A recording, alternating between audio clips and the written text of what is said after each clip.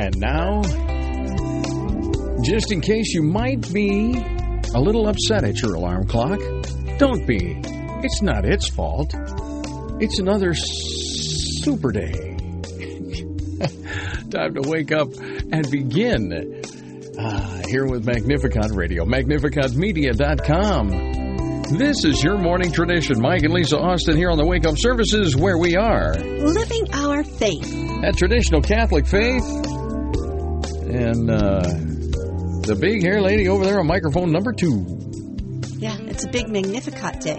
Have a Magnificat day. Who started that? Somebody said that to us. I don't remember. Yeah, maybe ordinations. Well, we welcome you to a Wednesday morning. It's the 17th of August. Praise be Jesus, Mary, and Joseph. Now and forever. Joining us today will be Louis Tofari, usually our Wednesday guest. Louis comes in, talks a little bit about stuff.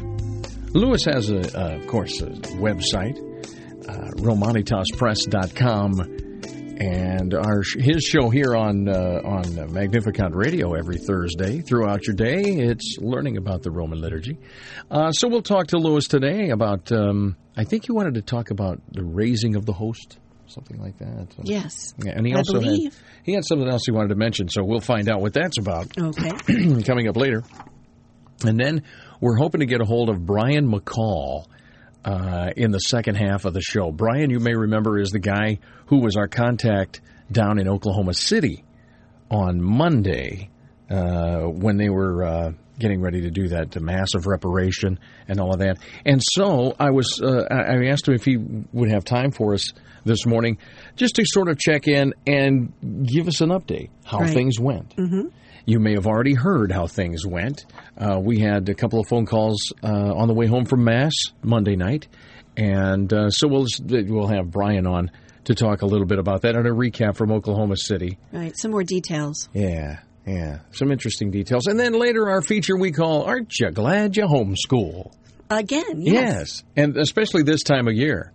You ever talk to your non-Catholic friends or your friends who have their kids in public school and they have all these weird things, or maybe they try to do the right thing and then the parents give them a backlash. Exactly. That's what this one's all about. Oh. Yeah. This is a thing in a middle school, public school, that the administration is trying to do the right thing. Oh. The parents are going, no. Oh, Lisa. Oh, you'll be happy with this. Huh. Today is Love My Feet Day. I do love that. Oh, you do. Lisa will, at the end of a hard day, those rare occasions. You're going to share some information, Mike? Can I? I don't care. All right. So this, I think, is cool. Well, on your end is cool. I don't know. Apparently the kids like it. I say you've brainwashed them, but... No, I didn't. Yes, you had a plan from the early stages of their life. You tell them, see, here's how it works. You're going to... Okay, go ahead. And now I will tell you how it works in the book of Mike. Okay, so if you have children, and when they're little tiny kids, if you raise them up to say, you tell them, that chair, you don't say that chair. You call it a tree. Okay? Okay. They will grow up thinking the chair is called a tree until they get out someplace and someone says, what are you calling it a tree for? Because that's what I was taught, right? I guess. Okay, now, follow my logic here. There's reasoning somewhere in there. Uh-huh. Lisa, early on, as soon as the children were old enough to stand at her feet, her bare feet kicked up in the reclining chair, told them what an honor and what a cool thing it was to touch Mother's feet and to rub lotion on them. And she said, a lot of children in the world wish they could rub lotion on their mother's feet. That's right. What's wrong with that? There are entire game shows in which the award is rubbing lotion on mother's feet. And they're like, really? Wow. I can't wait. Yes, it was going to be in the Olympics. No. Yes. So what I did is... Mother feet rubbing. All I did is I was exhausted. and my feet hurt because I'm on my feet all day. And ladies, you know what I'm talking about. So my feet are propped up. They're swollen. They hurt. And I say, would you just mind if you just rub some lotion on my feet? My feet are perfectly fine. They're pretty. There's nothing wrong with my feet. Okay?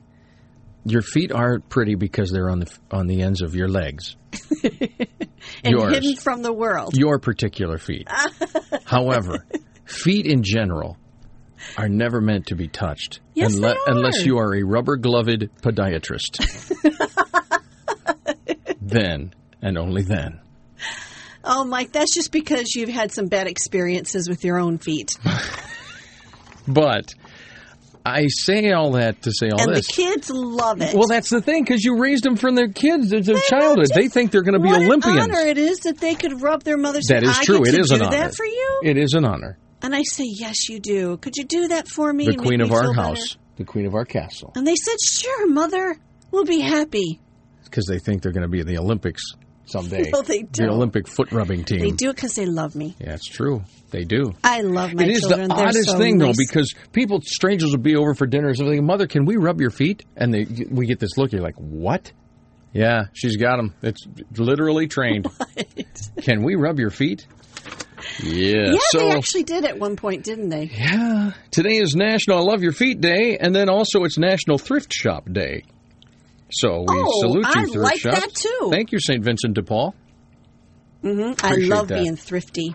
So there you go. You know, you can be really thrifty by going to the clearance sections on the off seasons. And I found a brand new shirt for one of the girls. Mm-hmm. Never worn, never touched, for $2. Boom. I love that. Boom, done. Uh-huh. You know how I bargain shop? What? I really did. I thought I was going to bargain shop. Okay. You know that shirt I have with the epaulette things? It looks like a safari shirt on the shoulders, the little button things, the flaps? Mm-hmm.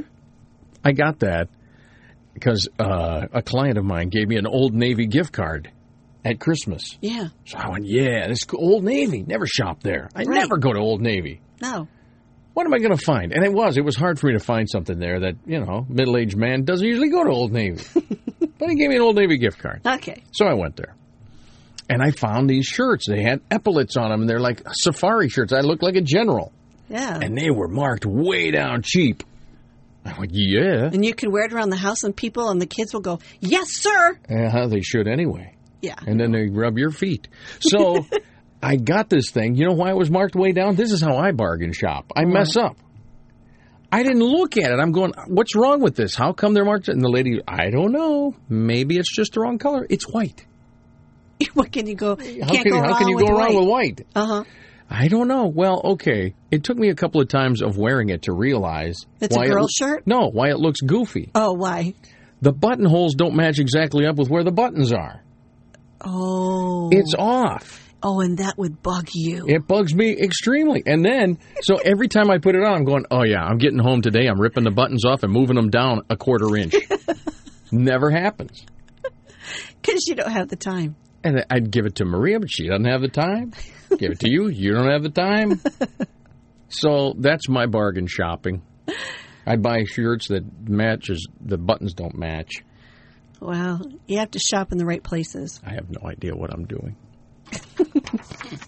But that's the way that is. Anyway, we are going to take a little break, get some news headlines from Stephen Cox over in the Michigan News Bureau. Stephen. On the Feast of the Assumption of Mary into Heaven, a satanic group used the Oklahoma City Civic Center to perform a black mass. Catholics from America Needs Fatima.com and Tradition, Family, and Property were on hand to make reparations for the blasphemous act. I'm here to defend our Lord's name, His honor, His reputation that so many people defile. A major political shakeup in Russia has some wondering if Vladimir Putin is planning a new direction for his country. 44-year-old Anton Vano, who takes over as head of Russia's presidential administration, is replacing Sergei Ivanov, Putin's longtime chief of staff, who has held a variety of senior roles since Putin came to power in 1999. At least 40,000 homes have been flooded and 8 people are now dead following a deluge of rain in Louisiana. Governor John Bel Edwards spoke at a news conference saying well over 20,000 people have been rescued since the flooding began last Friday. Since then, more than 2 feet of rain has inundated the southern part of the state over the past couple of days. Many homes and other businesses are still underwater. For Magnificat Radio News, I'm Stephen Cox. All right, those stories and more coming up later with Stephen Cox. And he'll have all the details. But right now, Lisa, I have details for you in the form of how can you know where you're going if you don't know where you've been? That's why we do this day in history. We obey history. Any day in history. A day that will go down in history. History of this day. This day in history. This day in history. Today is August the 17th. It is the 230th day of the year of our Lord 2016. 'Twas on this day in 309-310, Pope Eusebius, right? He got banished by Emperor Maxentius to Sicily, and he died there, probably from a hunger strike, they think. On this day in 1560, the Roman Catholic Church is overthrown and Protestantism is established as a national religion in Scotland. 1585, a first group of colonists sent by Sir Walter Raleigh under the charge of Ralph Lane landed in the New World to create Roanoke Colony and Roanoke Island off the coast of present-day North Carolina. Isn't that the one that disappeared? Something. I think it was, yeah. Mm-hmm. On this day in 1740, Pope Benedict XIV, previously known as Prosperio Lambertini, succeeds Clement XII as the 247th Pope. Way to go with the Italian, Lisa. Good job. I'm trying. Lambertini. Like that. 1807, Robert Fulton's steamboat, the Clermont, began its trip up the Hudson River to Albany. On this day in 1863, Fort Sumter, South Carolina, was bombarded by Union ships during the Civil War. In 1896, prospectors found gold in them there hills in Alaska. Discovery set off the Klondike Gold Rush. On this day, August 17th, in 1978, the first successful transatlantic balloon flight landed outside of Paris. And today is Love Your Feet Day. Yes. And it's National Thrift Shop Day. So go boldly It's and a great day. Shop thriftily for shoes, I guess. That would work. All right. And now you know where you have been. Na-na-na-na, that's your day in history. I was just trying to find a little song that I used to like to listen to as a kid. There it is. It's all about the Alaska Gold Rush. North to Alaska. And there's your Gold Rush song of the week. Okay, we get it. That happened in 1896. There you go. We're going to take a break and come back. We're going to talk to Louis Tofari from RomanitasPress.com and learning about the Roman liturgy right here on Magnificat Radio, MagnificatMedia.com, where we are living our faith. Below that old white mountain, just a little southeast of Nome, Sam crossed the majestic mountains. Back once again here on Magnificat Radio at MagnificatMedia.com. It's your morning tradition with Mike and Lisa Austin here, where we are living our faith. And joining us now from RomanitasPress.com on the web and host of Learning About the Roman Liturgy, none other than, ladies and gentlemen, the fabulous, the very tall, I'm trying to come up with just crazy adjectives that are out of the ordinary. Louis Tofari, everybody. Hey, Mike. Hi, Lisa. How are you guys? We're fine, thank you. Before we get into today's topic, I want to ask you about this MC boot camp you've got going. Now, do you get a little general's outfit you put it on? Or? No. The only general's outfit I ever have is, cassock and surplus. Okay. You should have some sort of jacket or something with the epaulets or something on the shoulders. Well, what I do have is a commemorative T-shirt that was given to me back in 1996 when I first left the parish. I was the first chapter president of the Archcofratory St. Stephen chapter they had, and my nickname was King Louie. And part of that was because of King Louie the monkey from the Jungle Book. Oh, no. One of the families had actually made up a song about me being King Louie, the president of the Archconfraternity, and they made up a whole song with lyrics, and I got this nickname named King Louie, which a few of my older friends who were my first altar servers at that time still call me King Louie once in a while. Oh, that's funny.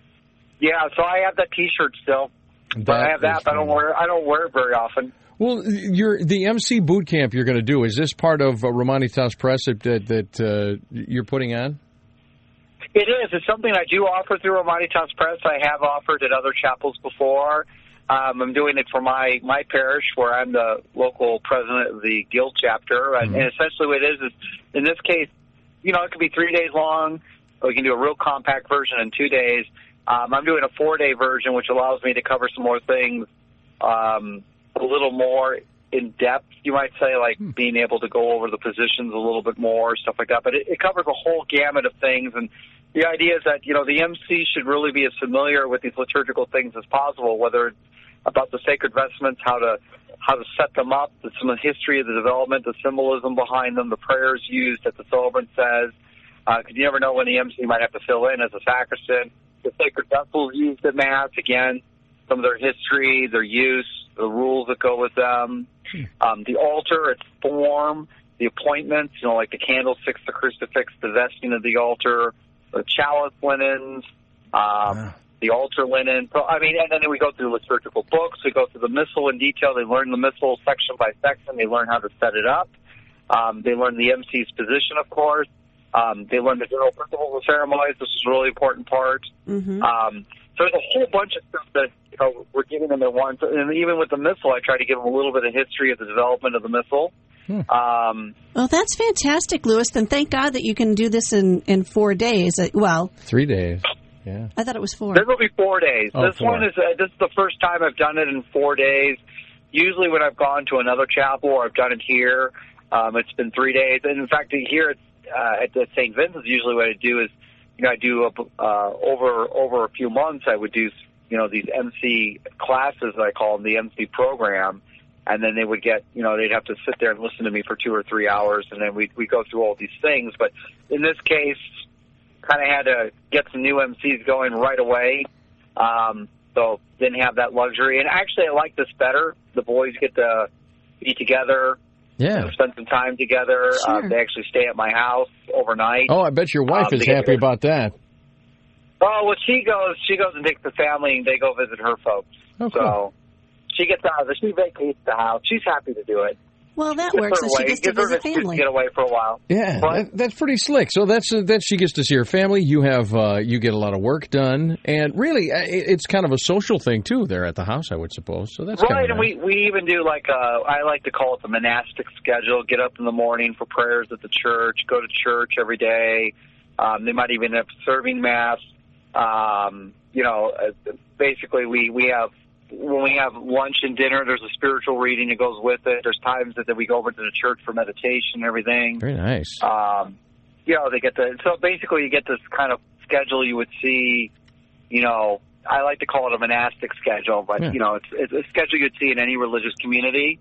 So packed in with all the classes and recreation periods that they get. Yeah. They also get this chance, to improve their spirituality as well.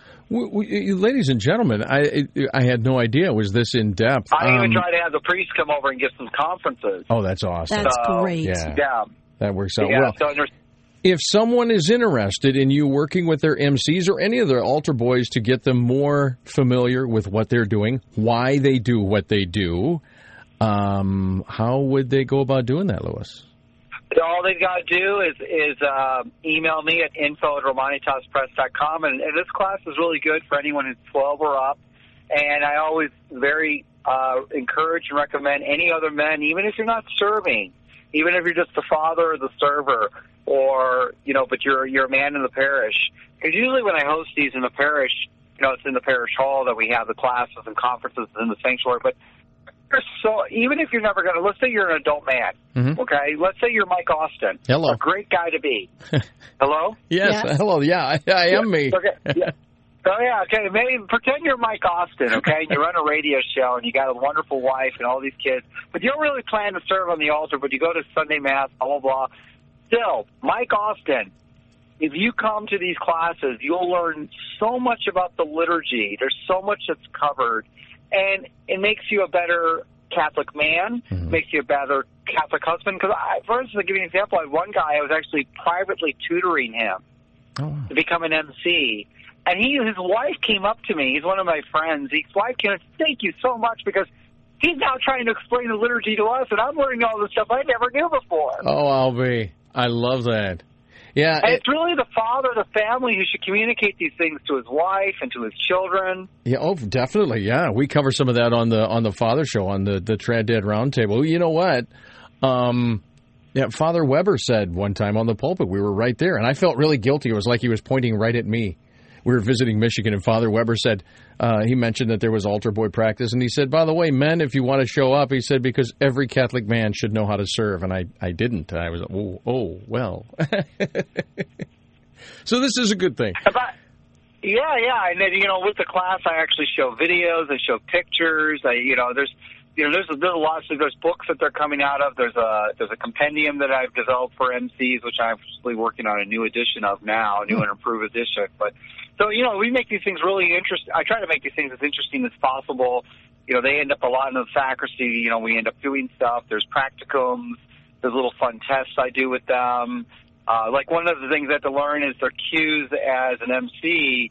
That's related to Gregorian chant. So, for instance, during the Gloria, there's times they have to turn and bow first to the celebrant and then to the altar. It's actually there to signal him to take off his biretta and bow, but in places they don't wear a biretta, it's just for him to bow. But, during the credo, there's also other times he has to signal them during, like, maybe the gradual or Alleluia when to return back to the altar to impose incense if they're singing the full chant. They have to learn all this. So one of the little practices they get is I actually play some. They have to look up their cue in the right book, figure out what their cue is, turn around, face the wall. I play the music, and then when they think their cue is hit, they have to turn around.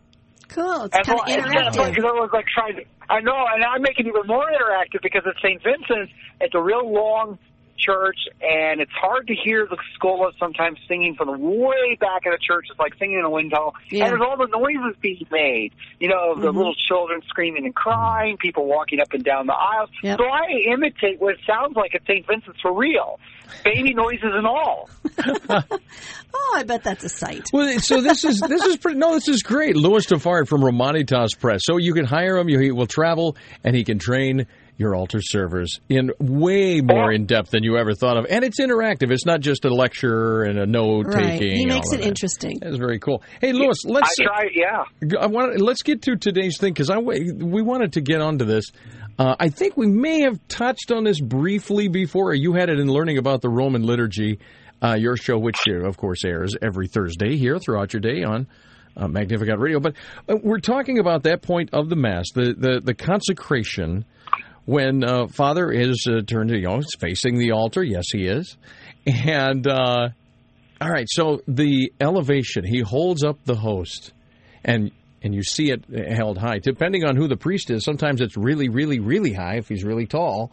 Has that always been? No, that's not always actually been the practice. The first thing, historically, it was the minor elevation.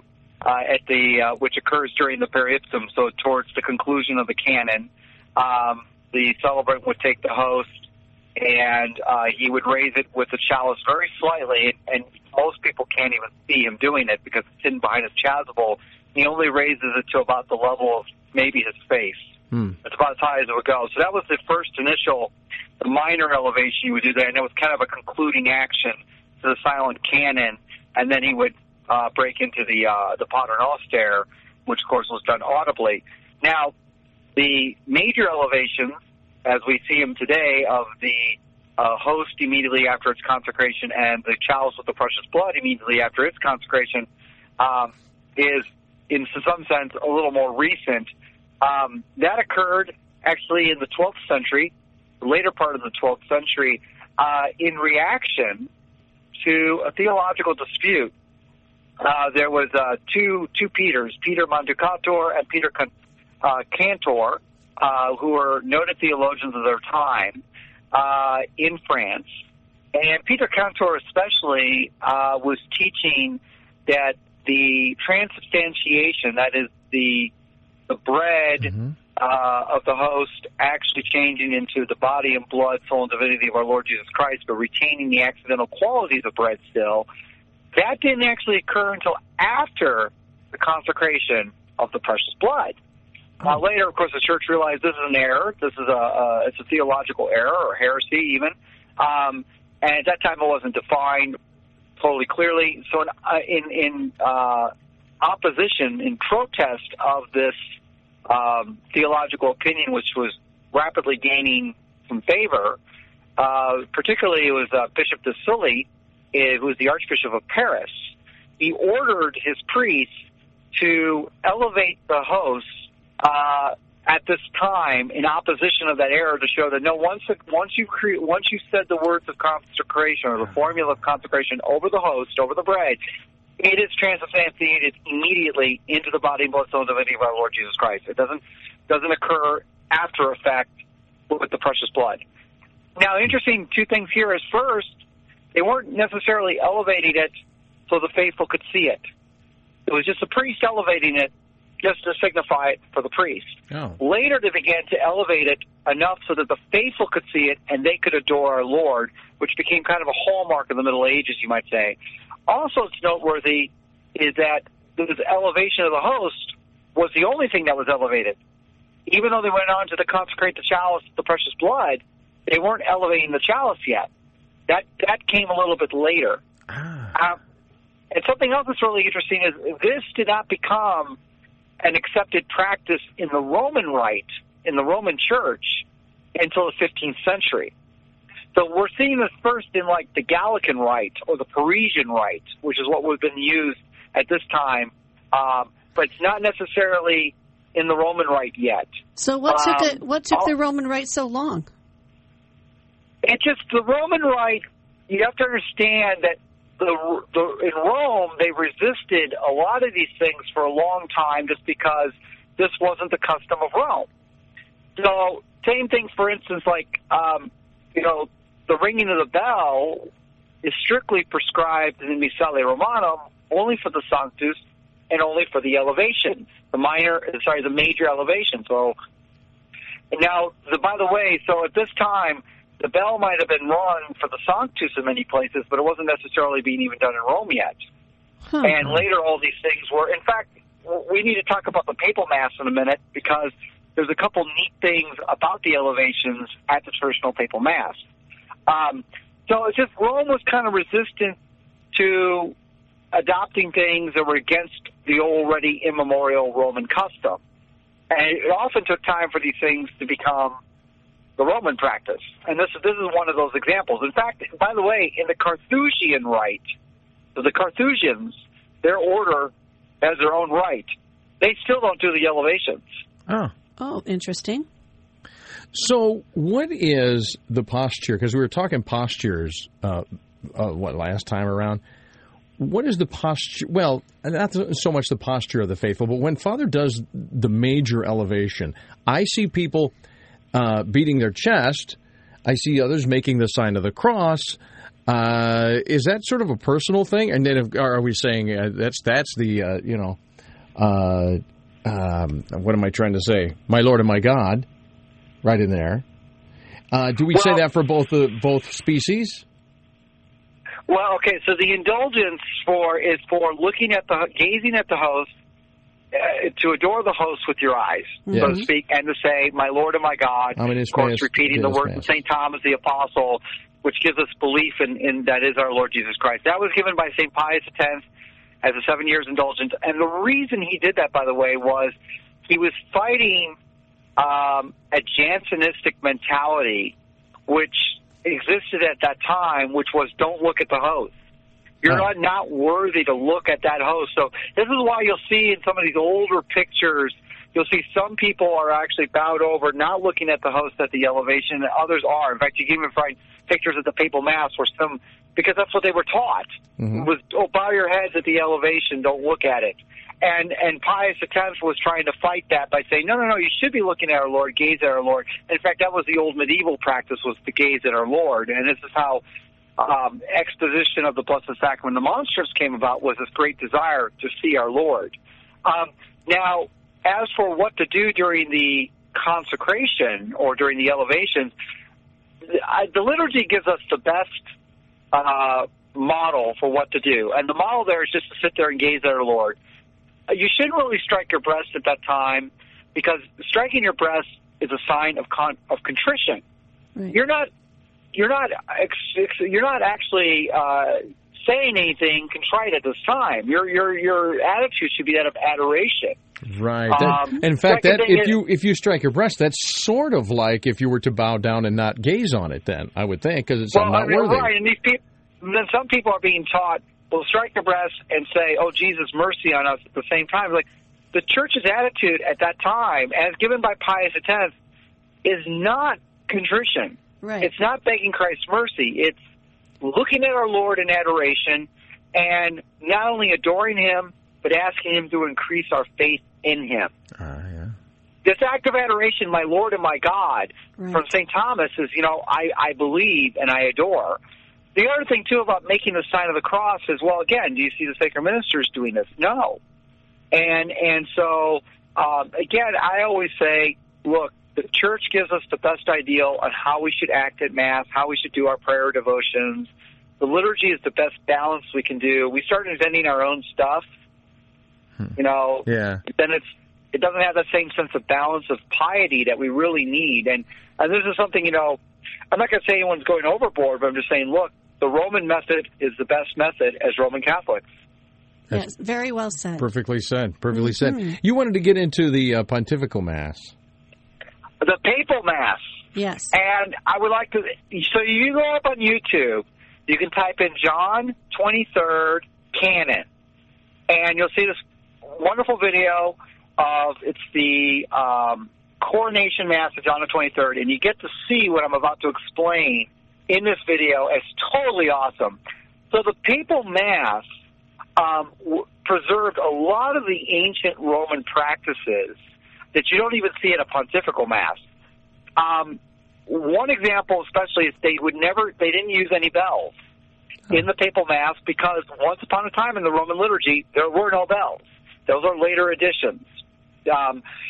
Second thing is, at the consecration action at the Papal Mass, instead of the bells, they would play what was called the Silverini Symphony, which was some people called it the Silver Symphony. It's actually Silverini is the composer. And they would play it, the Noble Guards, so this is the personal attachment of the Pope, the Noble Guards would play this on their silver trumpets. It's this beautiful, uplifting piece, and you see, in this video, you see the Swiss Army Guards all get down on one knee. It's basically genuflect. They have their halberds in one hand, and they're saluting our Lord in the other. And they all drop down there. It's really just going, the Noble Guards pull out their swords and raise them up in triumph to our Lord. And what's really cool about the elevations at the Papal Mass was the Pope actually would raise the host and do a semicircle to each side of the altar. So he'd actually partially turn a semicircle all the way around, come back, and do a semicircle all the way around to the other side. And he would do this with the host and the chalice with the precious blood. Oh, isn't that something? Raised up high. It's really cool. Huh. And Right. it's really neat in this video, by the way, because the master of ceremonies is Enrico Dante, very, very famous guy, very competent. And the Pope almost makes a mistake in doing it thanks to the cardinal on the other side, who is the book bearer, who tells him ahead of a time the rubric, and Pope John XXIII gets confused in what he's doing. And it's really neat if you watch this closely, and you can watch it over and over again because it's YouTube. Turn up the volume as far as you can, and you can hear Enrico Dante talking Italian to the Holy Father, saying, no, no, no, no.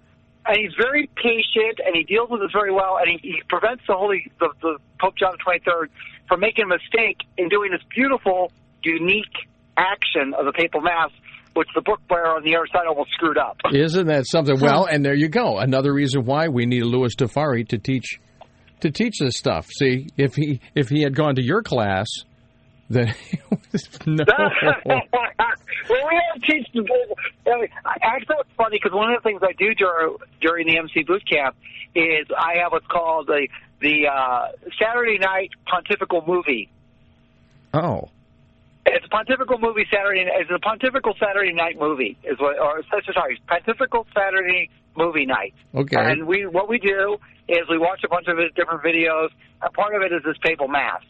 Oh, That's neat. Because it's really cool to see it. And then you can explain all the extra miniatures are and everything, and what's going on. I love all the little this. special practices that occur during the traditional papal mass. Louis, what's it going to cost to have me come here? Have you come here for your boot camp? What's it cost us?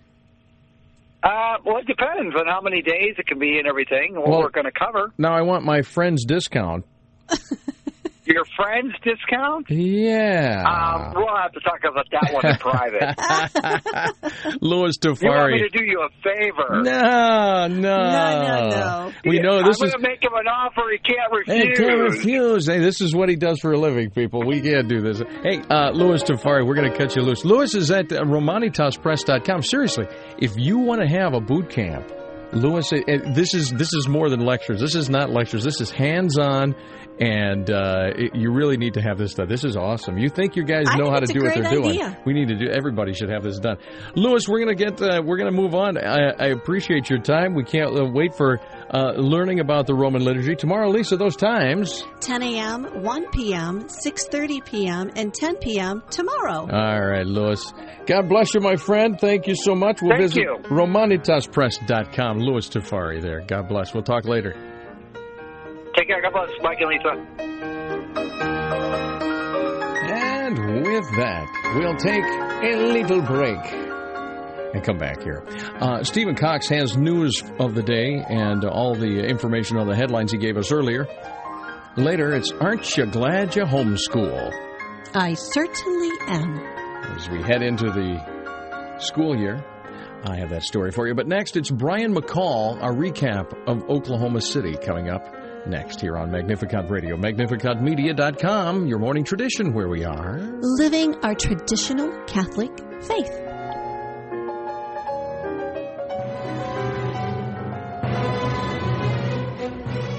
Back again here on Magnificat Radio at MagnificatMedia.com. Mike and Lisa Austin here on your morning tradition, where we are living our faith. Mr. Brian McCall joins us now on the phone. As we had just talked to Brian the other day, but the reason we wanted to talk again is to get a recap of the activities in Oklahoma the other day. Brian, it's so good to have you back with us. Thank you. It's a pleasure to be here again. So, I take it that the Black Mass did go, and it did happen inside the Civic Center there in Oklahoma City. Yeah, I was not personally present obviously to find that out, obviously, but yes, it appears, although, again, thank God, the latest reports I heard is he had sold about somewhere between 4 and 10 tickets.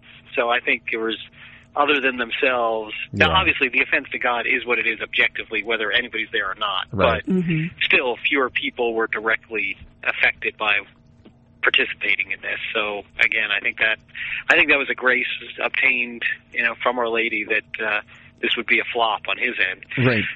Whereas in terms of the massive reparation we talked about last time, we couldn't have asked for more.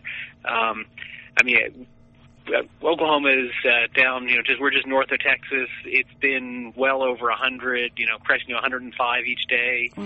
It was in the 80s, sort of low to mid 80s, but kind of overcast all day. Right as Mass was about to begin, the clouds broke, the sun came out, and like I said, it could have been pretty miserable in terms of the heat. But it was just a beautiful day. And in terms of numbers of faithful, is there how do you get an accurate count? But what's the estimates? Yeah. Well, the estimates, you look at it from two perspectives, which were really powerful to me. So, number one, I would estimate, probably north of 800, just based on the number of hosts which were consecrated, distributed, and then there were a lot of priests who were concerned they might run out, so they were, fracturing hosts to make more. And then add to that the children and things that, were there. I would say a safe estimate would be, at least 800, probably something over that. More impressive in my mind, actually, is... and there was no way to accurately, we didn't survey people as they walked into the park, but anecdotally, we talked to people from Canada, Seattle, Washington, New York, Pennsylvania, several large buses from Kansas, Texas, New Mexico. So the sort of geographic distances that people traveled. There was a whole group of scouts. Honor Guard came from Denver, camped out, and went to it. Huge bus of Knights of the Immaculata boys from St. Mary's, Kansas. again, so those stories, more than the numbers, Yes. just sort of the outpouring of generosity. I'll tell you, in St. Mary's, they were trying to rent buses to, transport people down. And I called they have a St. Joseph Businessmen's Association, Yes, so yes. sort of association of businesses. I called them within maybe an hour to 2 hours. They had raised money from contributing just local businesses who put up the money to rent a bus to defray the costs, for families that were trying to get there. I mean, it literally God within bless them. 1 to 2 hours, just a couple $1,000 immediately to support this. Several businesses, basically were closed and encouraged their Catholics there to make the trip down to Oklahoma City for the day. Mm-hmm. So just an incredible outpouring from all around the North America. We received email communications actually as far as Mexico and South America from people who saw about the event and just went to the trouble to reach out and say, obviously I can't get there, but we'll be praying for you. So it was really just an incredible outpouring of generosity. Well, That's and nice. lest we get too, for lack of a better term, too giddy over the whole thing, Yes. it's a sad situation that it had to come to this and that it had to be like this. And I dare say it may not be over. I mean, it may have to happen again and again and again. And it's kind of, hopefully we don't become complacent eventually. No. But tell me about, I had heard that there were, now the Fatima Center folks were there with the, didn't they bring a statue from New York? Do you know about that? So the Fatima Center, there was a whole group of them who drove down, and they brought with them the National Pilgrim Virgin statue for Canada. So in 1967, Pope Paul VI blessed only a handful, and I think there's only somewhere between 20 and 40 in the world of Pilgrim Virgin statues, which were to be sent around the world. This one was sent to Canada to make the rounds there, and that group of people who were entrusted with the statues what eventually became the Fatima Center and brought in their apostolate. But their original foundation was to be the guardian for this statue, which they told me the group that brought it down has had several miraculous events occur connected with the statue. Her expressions on her face change, and so it was really, and we were honored that they brought Our Lady there, and so. We had the Knights and the Honor Guard from Kansas and Colorado serve as an honor guard and escort the statue of Our Lady into the park and place her in the sanctuary. And then at the end, after Mass, all of the clergy and the Lady recited the consecration to the Immaculate Heart of Mary there. So we were able to, again, as you say, not too happy about the event that gave birth to all this, but it's a great example of how where God doesn't will or in the sense of desire evil. I mean, he certainly didn't want this Black Mass to occur, right. But even so powerful that he can even bring good out of something that had its root, something evil. Yes. So it sounds beautiful, and I know a lot of people were there with you in spirit too, including us. Right. Yeah, there were people all over I wonder if all over the world, really. Because of because we were at Mass for the feast day, and Father made mention of the activities in Oklahoma on the pulpit, at least at our chapel, and so there were people dedicating their Holy Communion, right, in honor. Yes. So now this was all well and good. This was the traditional Catholic response. I did see on one of the Oklahoma City TV stations' website that it was interesting to me that they interviewed a Protestant, actually, who was talking about what they were going to do, and their whole bent was that it's more than a Catholic thing, which it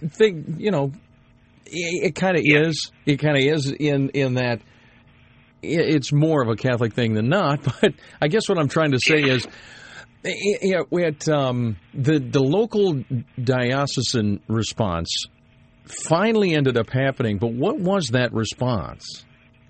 Yeah, it was interesting. Again, the response of our priest was to bring Calvary to this location, and Father McBride's sermon was excellent. It was really a meditation on the last words of our Lord on the cross, because he really emphasized, here where our Lord and our Lady were being mocked, that the response was to bring the sacrifice of Calvary here, to make atonement for that. Unfortunately, I think after we had announced this Mass a few weeks later, the diocese announced that they were going to participate in an ecumenical prayer walk through Oklahoma City to a Methodist church, and in Cave Methodist, an ecumenical prayer service, which they went to great lengths to say was not about the Black Mass. They said it was to pray for a variety of things, including economic troubles in Oklahoma, i.e. fallen oil prices, anxiety over the political campaign for the president, and another Black Mass. So, I mean, again, what I found troubling about that, first of all, is they just sort of lumped together a decline in oil prices, Donald Trump, and blasphemy against God. Yeah. It's just astounding to me. Yeah. As well as, again, I actually think it's telling that non-Catholics see something wrong with this. I mean, because just even on a natural level, they're disgusting and obscene things that were going on. Right. Yes. And so I certainly am not upset with anyone who, although not Catholic, says, whoa, even I recognize this is wrong. And the gentleman to whom I think you refer, if it's the same story, he actually came to the Mass. He came up and introduced himself to me, and he said, hey, I'm not Catholic, but I just wanted to be here to see what you're doing and to support you in what you're doing. So I again, have a natural respect for the gentleman for at least Sure. realizing that Sure. there was this great hateful act against the church occurring, and he recognized that. Yeah. But again, he's not he's just a Protestant guy. Right.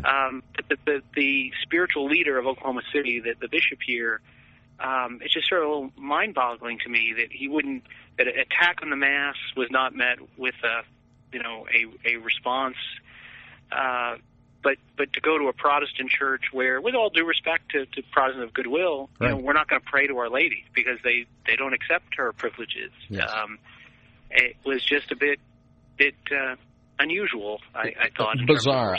Bizarre was the word that I was thinking, but we're talking with Brian McCall. Somebody said to me, it was interesting. Somebody at the Mass mentioned to me, I thought it was an interesting phrase. They said, instead of meeting this head on, they walked around it. They just walked right around it to a Protestant church. Yeah, yeah. They walked around the subject rather than confronting it. Exactly. Brian McCall is on the phone with us, kind of helping to coordinate the events the other day, Monday, at the Civic Center public building. That's the thing for me, Brian, is I just can't get around this thing of how does this get through the city fathers of Oklahoma City? Not knowing the political, the climate in Oklahoma City or anything like that, but it seems like this is the heart of the Bible Belt, if nothing else. And yet, there they are. Isn't Oklahoma City, wasn't there a big, one of those evangelist guys used to be there? Isn't that where they are? Oh, yeah, Oral Roberts. Yeah, he was outside of Oklahoma. He was in Tulsa, but in Oklahoma. Oh, okay. Well, I guess for me, I don't know how somebody says, okay, go ahead, spill some blood in there, and you can consume a pig heart and do all this other junk that happened. On just like you said, even a natural level, you would think that some sort of civic law, some sort of law would come into effect here. Well, again, what the city's response is that under their understanding of the U.S. Constitution and federal law, that if they denied this thing, that they would get sued and they'd spend all of taxpayers' money defending the lawsuit. And so essentially that was their explanation, that they didn't want to get embroiled in a lawsuit and waste, in their words, taxpayers' money fighting this. So, it's a public space. Anybody can use it. And they don't want to discriminate, was often said. Well, actually one of the news reporters came up to me and said, well, you're here, you're doing your thing. Why can't they say what they believe? And I just said to her, well, first of all, it's not a matter of, what they believe. So they're performing actions. Right. And the public doesn't have to, doesn't have to allow you to perform these kinds of actions on public. So it's not really a matter of belief or personal convictions. This is a matter of they're taking public acts. And the city doesn't have to allow that. But it uses how confused our nation has become over these things. Yep. Yeah. Well, where do we go from here? I guess we just we wait again, and then what? Next year is the same thing going to happen, Brian? Well, I pray to God not. I mean, and we hope not. We hope that this doesn't repeat itself. But we just, I think, are grateful to God for the blessings that He did bring out of this. Again, that very few people directly experienced this blasphemy. That so many more people made atonement to our Lord. And then, again, God uses an opportunity for us to reflect on our principles, on our values. Yep. And that hopefully, this will not be permitted again, either because the people decide to stop doing this or the city decides not to allow it again. And we can only hope and pray for that, and as we pray for the triumph of the Immaculate Heart. Well, and why does it seem to be like the significance of down in Oklahoma? Why? It seems like a lot of that stuff happens there. Yeah, that's true, yeah. It's interesting. I don't know. Even the gentleman, the man who is leading this group who did this, somebody asked him, why are you doing this? Are you making a point? He said, no, I just live here. Okay. Again, and he just happens to say that. But obviously, I think Father McBride gave an interesting answer when someone asked him. He said, why is this happening? He said, usually the devil likes to live in the shadows and likes to sort of be out of plain sight to sort of work his deceptions. But why is this happening now? Because I think the world has gotten, church and the world have gotten in such a state that he sees an opportunity to walk into the limelight and get some glory. Short-lived because he knows he's going to lose the battle. Right. But it does show sort of how confident perhaps the devil is in the conquests he's made in our society now. That's why he wants to step into the limelight for a moment in time. Well, God is on His throne, and Our Lady's Immaculate Heart will triumph. End of story. Yes. End of story. And, hey, who knows? Out of all of this Catholic action and all of this public stuff that we saw on our end, yes, how many conversions there may be? Who knows? Well, hopefully many. God willing. And again, I think it was, I think it was the right decision. The priest this time, again, 2 years ago, we had it in the hotel. I think this was a right decision. It was a lot more work, I'll tell you, set up in the park. But it was well worth it because there were lots and lots of people walking out of their offices, walking around, driving past, who just stopped. Cars stopped, people stopped. Yeah. And again, it was an opportunity for them to be taken aback and say, whoa, look, and at least get some information about the Catholic faith that's out there. And, only God knows right now who that may be touched that would have never even given this a moment's thought. Or maybe even a Catholic who forgot it was a holy day. Right. The great feast of Our Lady. This gave them a grace to realize that. And God willing, those people, twofold, those people who deny that there is evil in the world, people who think it's just all fluff and rainbows and butterflies everywhere. Yeah. Well, see, but God willing, even those souls inside that civic center to be converted. Yes. God wants them as well. He wants them to turn, man. It's interesting. One of the most common questions that media asked people was, what would you say to Adam Daniels, these people that are here? Do you hate them? And it was amazing listening to the faithful and different people answer. Almost every answer I heard people give where I would say to them, don't despair. Even these horrible things you're doing, God will forgive you if you seek His forgiveness. And somebody I heard say to a young man, do you hate Adam Daniels? I said, no, I hate what he's doing, but I love that man. God loves him and God wants him. That's right. So again, it was really inspiring to see. Whereas what they did was filled with a lot of hate and anger. Really saw none of that from the faithful that came here. It was great, just outpourings of charity. The quintessential battle, good versus evil, wasn't it? Huh? There it was. There it was. Yes, it is. Right there. Listen, Brian, we know you're busy and we're going to cut you loose, but thank you so much for all you did. Update. Thanks for everything you did down there. I mean, what a monumental task, not just for you, but the whole crew. But I know you spearheaded a lot, so God bless you for your work. And keep in touch, and if there's anything we can do for you on this end, just let us know. Let us know. Thank you. Mr. Brian McCall, Oklahoma City. I want to say to thank you to all our listeners that went there on Monday. And it was, like you said, a lot of work for them to put together. But this was for Our Lady, and everybody knew that. We're there to defend her, and I'm just happy that everyone showed up and honored her that way. Heeded the call. Yes. So thank you. And with that, we will take a break and come back. As we wrap up the show here for a Wednesday morning, aren't you glad you homeschool, Lisa? Yes. I know you are every day. We'll prove it again coming up here as we close out the day, the morning anyway. Magnificat Radio, magnificatmedia.com. You're listening to Your Morning Tradition with Mike and Lisa Austin here on Your Morning Tradition, where we are living our faith.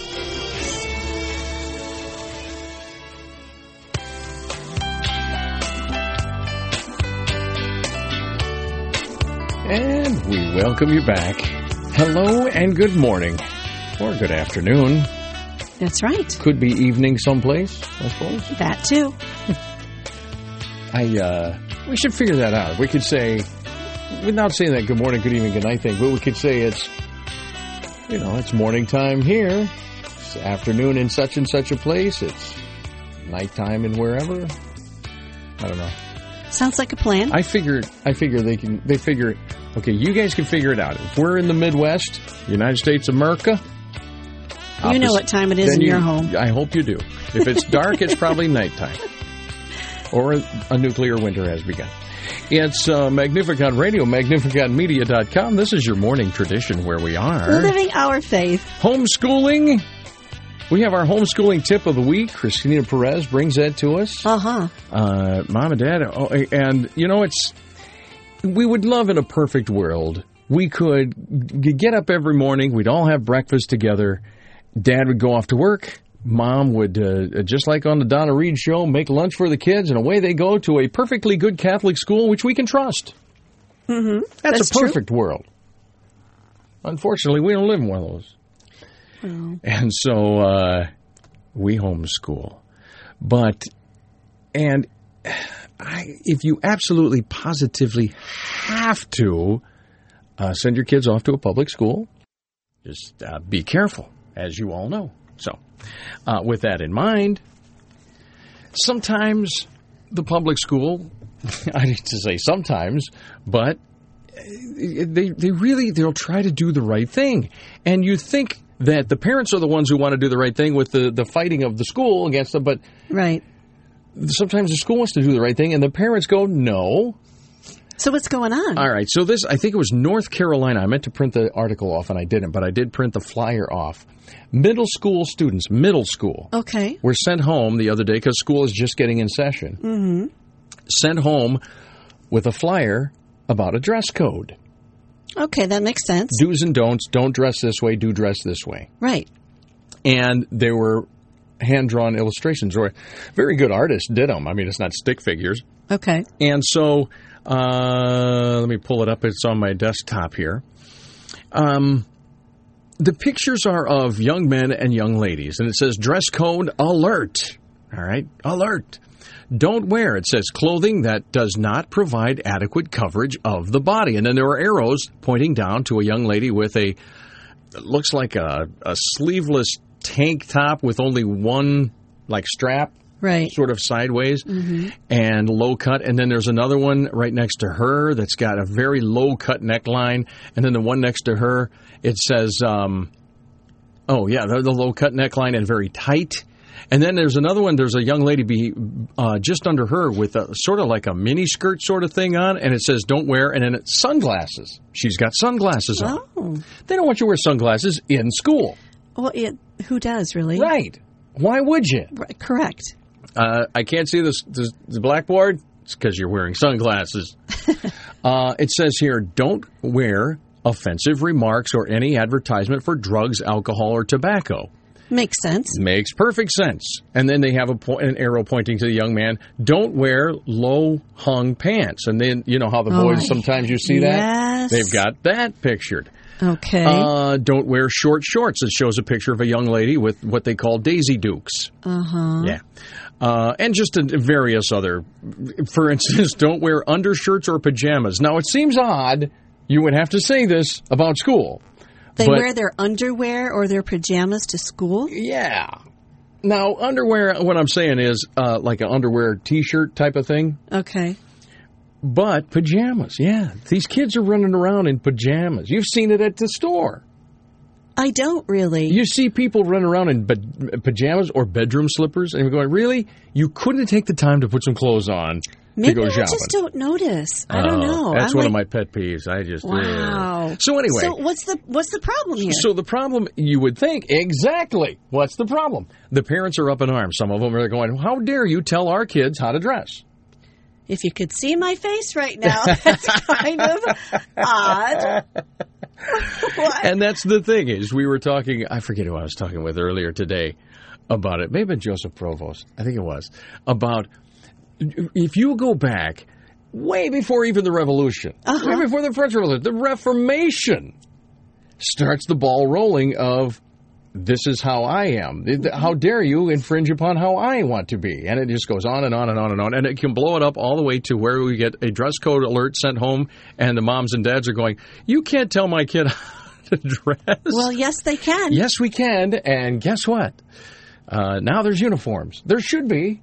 Right. But anyway, I thought that was interesting. Yeah. Aren't you glad you homeschool? Maybe we should have a little jingle or something about aren't you glad you homeschool? Yeah, I am. And we get into that. Well, do you want to talk about the Trad Dad Roundtable, like the times today? Oh, that's right. It's on today. It is. What times, Lisa? 10 a.m., 1 p.m., and 6:30 p.m. today. All right. And we're going to have it's Tim Meinholz and I, and we have a brand new opening for the show, and our guest will be Jim Morlino from Navi's Pictures, good friend. We're going to be talking about dads taking more of a leadership role in the prayer life of the family.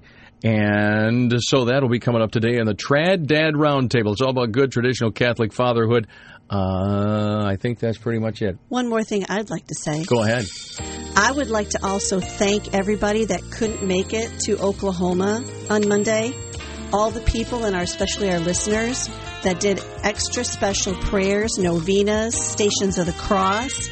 We got some emails regarding that's what they did. Oh, neat. And I just want to thank everybody who participated on Monday, whether you were there or not, there in spirit, and did extra things for Our Lady.